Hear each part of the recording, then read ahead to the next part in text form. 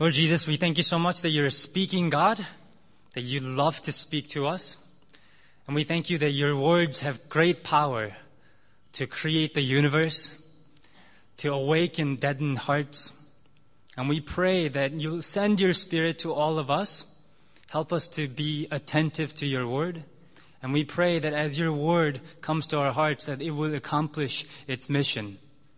And we pray that as a result, we will grow together as a church. In Jesus' name we pray. Amen.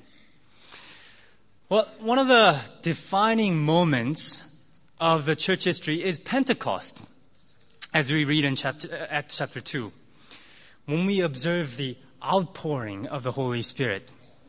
Well, this really is on par with Christmas, when Jesus comes down to earth, and on par with on Easter, where Jesus opens the gate of death that has been bolted locked throughout the human history. And when the Holy Spirit comes on the Pentecost, Peter stands up and quotes from Joel 2:28. So if you read Acts chapter 2, verse 17, he quotes from Joel 2:28 and says, "In the last days, God says, I will pour out my Spirit on all people." The outpouring of the Holy Spirit marks the beginning of a different era. And Joel calls it the last days. It marks the beginning of a time called last days. This is the last days. Just as the coming of Christ marked our time, our calendar as before Christ, BC, and in the year of our Lord, AD, Pentecost is just as significant. It marks the beginning of the last days. And we know that the last days have arrived because all people receive the Holy Spirit in a way unlike any other time before. It wasn't just given to a few people for a specific purpose. It was poured out upon everyone. Sons and daughters, young and old, servants and masters, men and women, Joel says. God will send down His Spirit. And that Spirit had come on the Pentecost, and it has never left the church. He is with all those who call on the name of Christ. And in the power of the Holy Spirit, Peter stands up and preaches this stirring sermon at the risk of his own life. Only 40 days after Jesus' execution, 40 days after their leader was executed. So Peter stands up and boldly proclaims the resurrection of Jesus. And at the end of the sermon, as we see in verse 41, 3,000 people are converted on that day. The community of God is formed. And that is the climax of the biblical story. We went through Christmas just now. We talked a lot about how amazing God becoming a human being is. But Christmas isn't the climax of the biblical story. You see, God came for a purpose. And in March, we'll talk about Easter, how amazing it is that Jesus defeated death and rose again, signaling the fact that we will all rise again with Him. But that even isn't the climax of the biblical story. Jesus died and rose again for something. Then God, through Christ, sends the Holy Spirit.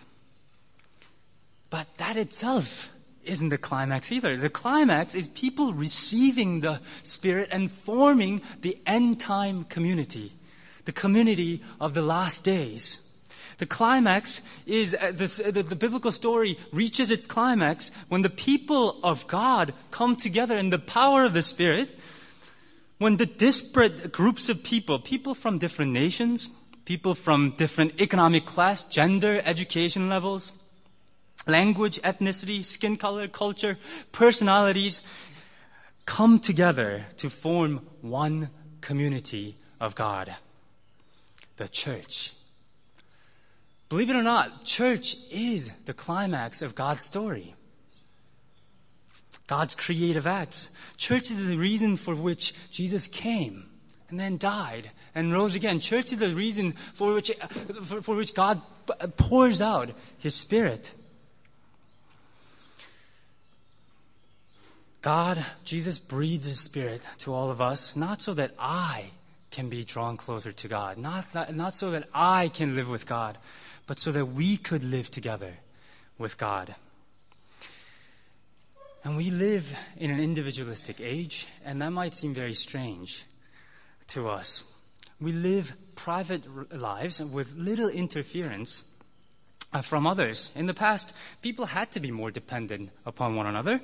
People came together in guilds as carpenters or clothes makers or whatever, and learning and making things depended on knowing the right people and having this relationship. Then the Industrial Revolution came, and machines started making things for us.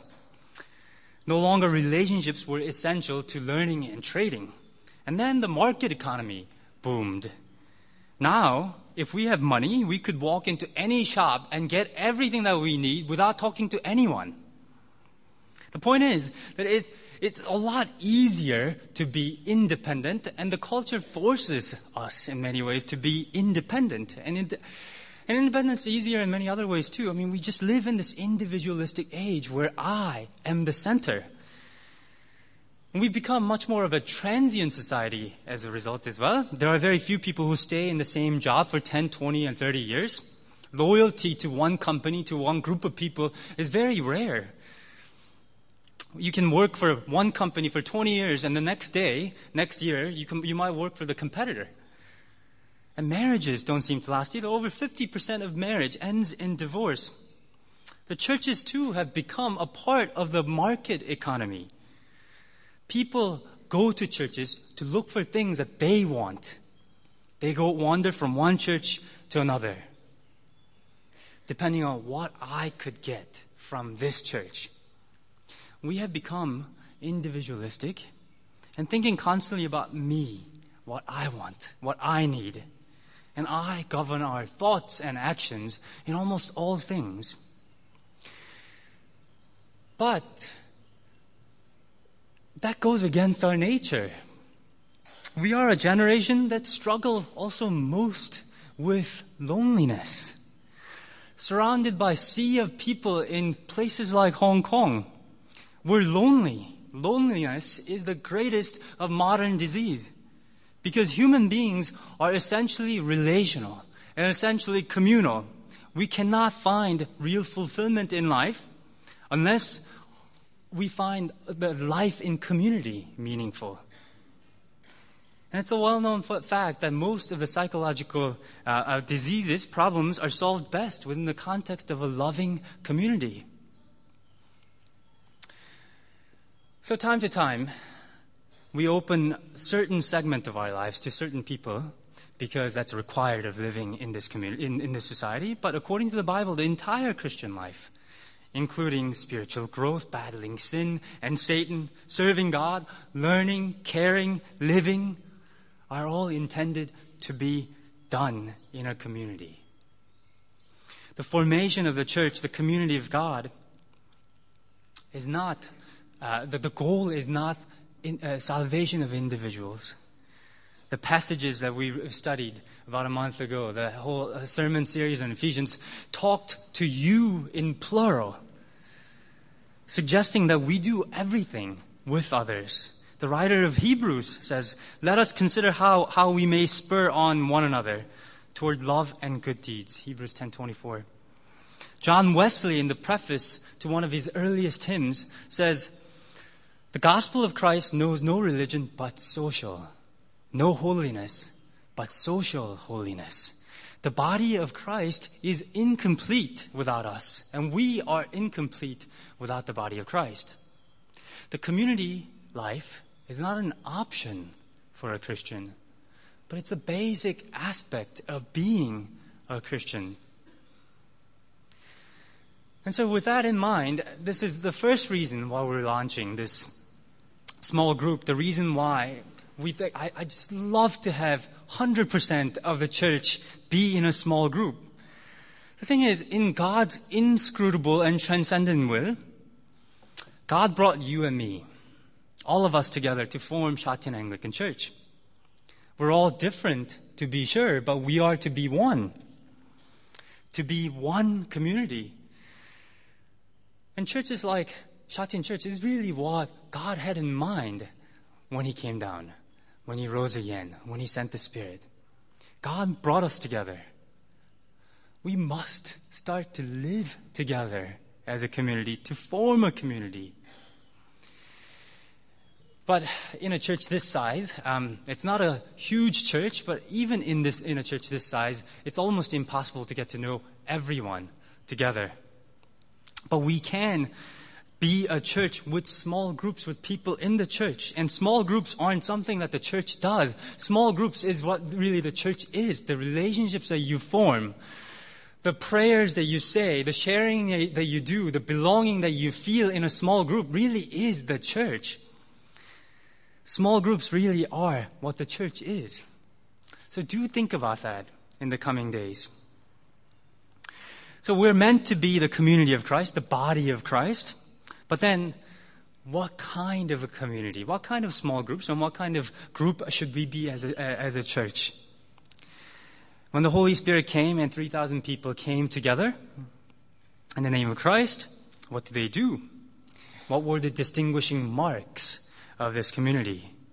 Well, Luke then tells us what the Holy Spirit-filled church did next. So look to our passage in verse 42. They devoted themselves, as we read there, to 4 things: to the apostles' teaching, and to the fellowship, to the breaking of bread, and to prayer.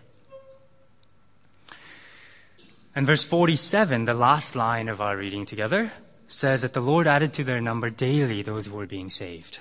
So they apparently devoted themselves also to evangelize and welcome people into the church. And you'll be happy to know that I'm not going to go through all the 4 or 5 characteristics of the church, but we will go through the first 2. They devoted themselves to the apostles' teaching and to the fellowship. And on April 29th, we'll cover the rest of the 3. So let's turn to the apostles' teaching. The first thing that we're told that the Spirit-filled community devoted themselves to is to the apostles' teaching. The apostles here are a different group of people than pastors or bishops. They were entrusted with the unique responsibility of being the primary, the first witness of Jesus. They were entrusted with recording to us the Bible, so we get to know who Jesus is. And for us, then, apostles' teaching is summarized in the Bible. The thing that we must devote ourselves to doing, first and foremost, is to studying the apostles' teaching, studying the Bible. And the word devoted means obstinately persistent. This isn't something that they did time to time, when they had time, when it was convenient, when the work wasn't too busy, or when we didn't have so much homework to do, or when we didn't have exams in front of us. Studying the Bible, dwelling on the apostles' teaching, is something that they devoted themselves to, put as their utmost priority. Hinted is the picture of Psalm 1. Blessed is the one who does not walk in the counsel of the wicked, or stand in the way of the sinners, or sit in the way of company of mockers, but whose delight is in the law of the Lord, who meditates on it day and night. Learning the Bible was so important that when Paul gives characteristics of elders, the one qualification-related thing that he gives is ability for that person to teach. Everything else concerns the character of the leader. But one qualification-related thing that he says is important is his ability to teach. And as we teach, we must learn. Let me tell you why I think this is so important. As you know, the picture of membership given in the Bible is that we are like different body parts. A finger is very different from the heart, or skin from a liver. The fact is, we are all very different. We come from Philippines, United States, New Zealand, while some of us have never left Hong Kong. Some of us enjoy being alone most of the time, and some of us are gregarious by nature. And some love math, and some take delight in reading. Some enjoy sports while others enjoy chatting with friends. The point is that we are all very different. And the only way that we can work together as a body of Christ is if we're all connected to the same head. The only way that the organs, as different as skin and liver, can work together is if they're united under the direction of the head, as they do their different works. And it's only when we take signal from the same head, when we're connected to the same Christ, same purpose, and same vision, that people as different as skin and liver can live and work together. That is why the Spirit moves people to devote themselves to the apostles' teaching. This commitment to study the Scripture together, this commitment to submit under the same authority of Scripture allows us to be one community with one mind.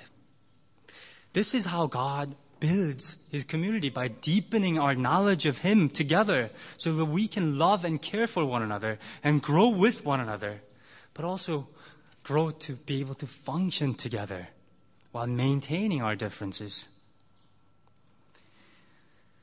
It's when we are connected to the mind of Christ and united with the same knowledge and purpose and vision. And learning together is different from teaching it. It might be that Pastor Stephen in the past and Pastor Dale have been people who were faithful to the teaching of Scripture. That's quite a different thing than from all of us being a learning community. All of us being committed to learning together.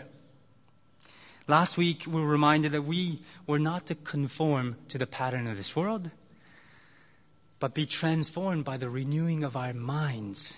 And renewing of our minds, not done passively. It's done through rigorous studying, underlining our Bibles through discussions, through challenging one another, from learning one another. Practicing obedience to the Scripture, encouraging one another to obey the Scripture together. It is done best in small groups. It is done when we can sit around and ask each other, how did you apply that to your life? The thing that you learned last week. What does that mean to you in the coming week? We must be a community that's devoted to the apostles' teaching. That's what a Holy Spirit-filled church does. It devotes themselves to the apostles' teaching. But the apostles' teaching is important, but the bulk of this section is devoted to describing the second activity, to the fellowship. And the fellowship is the word koinonia, and I'm sure you've heard this word before. It's a Greek word that means intimate sharing. And the word is used for the phrase fellowship of the Holy Spirit in 2 Corinthians 13:14. And also for our participation, for the fellowship, participation in the body and blood of Christ, in the partaking of the communion cup, body and blood of Christ. And the church used this word for unique sharing that Christians have with each other. And this koinonia, and this fellowship is God-given communion, fellowship with one another. And this is the reason why we feel the distance between us and our non-Christian friends and colleagues and family, even though we may have known these people for all of our lives, for much of our lives. We know that there is that distance. And it's all the same reason why we feel so intimate and close to people, to a Christian that we met 5 minutes ago. That we connect in a way that we can't connect with non-Christians. It's an intimate fellowship that Christ has established for us. So see this close fellowship described in our passage together. Verse 44. This is all believers were together. I believe this is geographical location, but also their unity. They held everything in common. They no longer championed their own rights, but they saw themselves as belonging to a group. If there was the concept of mine, it was mine to be given away, mine to be shared. They met each other's needs. In verse 46, we're told that they met daily together, ate together. And just a quick side note, this doesn't mean that the early Christians had disposed of all private properties. I mean, after all, we're told in verse 46 that they met in people's homes. And how could they meet at homes unless people had homes? And later on in chapter 5, we hear of Ananias and Sapphira who are condemned not because they hadn't sold everything that they had, but because they lied about it. They said that they sold everything, but they didn't, kept some property for themselves. And presumably, many others kept their property. But the important point is that the fellowship touched our wallets, our pocketbooks, how we spend our money. And the community of 3,000 that was born on that Pentecost Sunday met not only in big groups, but also in small groups. So we see in verse 46, they met in the temple, but also in their homes. So one commentator summarizes and says, we can assume that the early believers met in different homes for the equivalent of what we call growth groups or cell groups or discipleship groups. They met together. They shared their lives. They shared their homes. They took part in formal worship in the temple, but they took their fellowship into homes. They broke bread together and ate together with glad and sincere hearts. But by contrast, we so often share only Sunday service. I know that meeting with each other is difficult. We lead busy lives. I know that there are language barriers as well, cultural barriers. I know that we've worked very hard throughout the week, and on the weekends we're tired. I know that last thing that many of us want to do is to make the effort of getting to know people that we don't know, people who are different from us, people whose lives are very different from ours. Pray for people and spend time with people. But once again, the Bible knows of no individual Christian. You know the difference between the Western and Eastern mindset. We often point out that in the West, the people value individuality. In the East, collectivity. Diversity and self-expression are encouraged in the West, and conformity, really, is underscored in the East. It actually shows up in the way that we write our names. In China, or Korea, where I grew up, we write our surname first, and our given name second. In US or the UK, we write our first name first, and then surname second. In the West, we're known as individual first. And as a member of a group second. I'm Hee-woo Han in US. But when I go to Korea, my name is Han Hee-woo. My last name comes first. I'm a member of this group first, and an individual second. And I'm sorry to all the our Kiwi, Aussie, and all these other Western brothers and sisters. I think the Christian mindset is closer to the Eastern mindset. We're all given a collective identity, and collective identity first. We are Christians. That comes first.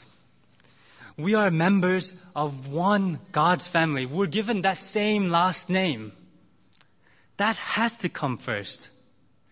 Our collective identity as Christians must determine our individual identity. But ironically, as having praised all the Eastern mindset here, ironically in Hong Kong, I think the Asian mentality of putting the family first often gets in the way of being the church together. We forget that although our earthly family is important, that God has bound us together in God's family. That we have a family that will last eternity. God has created a church, the family of Christ, and this family has to be a primary, the group that we belong to first.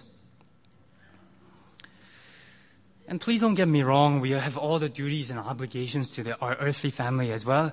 But the call that Jesus makes, I think we just need to hear again and again, is to put Christ first and God's family first.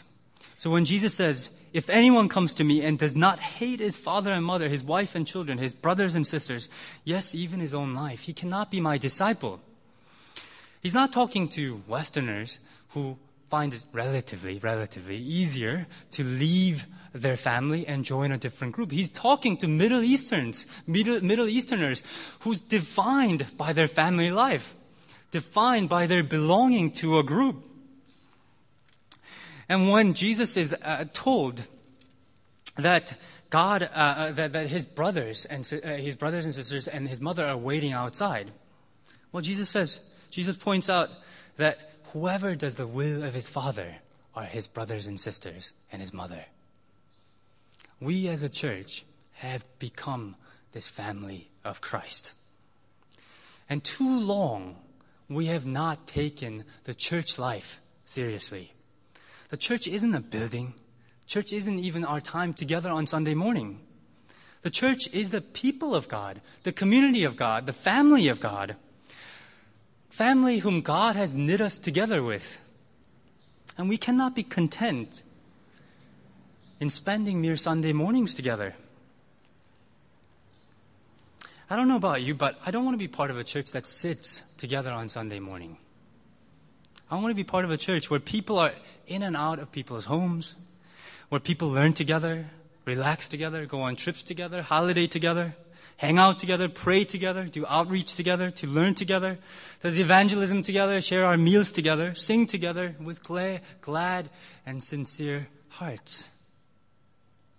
But if we are to be the church, once again, we must devote ourselves to this fellowship. We must remember that through the baptismal water, we're all born again to be in the same family of Christ.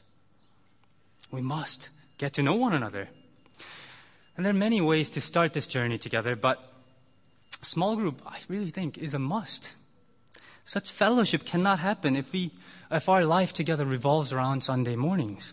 It cannot happen if our meeting is just in a big meeting in a Sunday morning. Even large churches have small groups. The biggest church in the world, a Full Gospel Church in Korea, have thousands of small groups. Church in China grew mainly through house churches because in small groups, people experience and learn to be a family of God. That's where we experience God primarily through the loving caring of one another, through learning together and praying together. So we must take the church life seriously. And I'm going to end. I can do no better than quoting from a book that this short 2-part sermon series is taken from, The Living Church by late John Stott. He ends his, he writes this: "We are not only Christian people, but we're also church people. We're not only committed to Christ, but we're also committed to the body of Christ. I trust that none of my readers is that grotesque anomaly, an unchurched Christian. The New Testament knows nothing of such a person. For the church lies at the very center of the eternal purpose of God. It is not a divine afterthought. It is not an accident of history. On the contrary, the church is God's new community. The church is God's new family. And we must devote ourselves to this family." Before we go on to the communion, can we just all take time to pray? And I'm going to give you 2 minutes, 3 minutes to fill out this form. Fill it out and give it to David and Janet in the back, or give it to me. It will start on February 5th, but why don't we just take a moment to pray together, and I'll give you a couple minutes to fill out this form. Let's pray. Lord Jesus, we thank you that you have saved us. Not that you have saved me, but you have saved us. We thank you so much that you have knit us together as a body of Christ. And we pray that the fellowship that you've already given us, that we'll realize and flesh out that fellowship.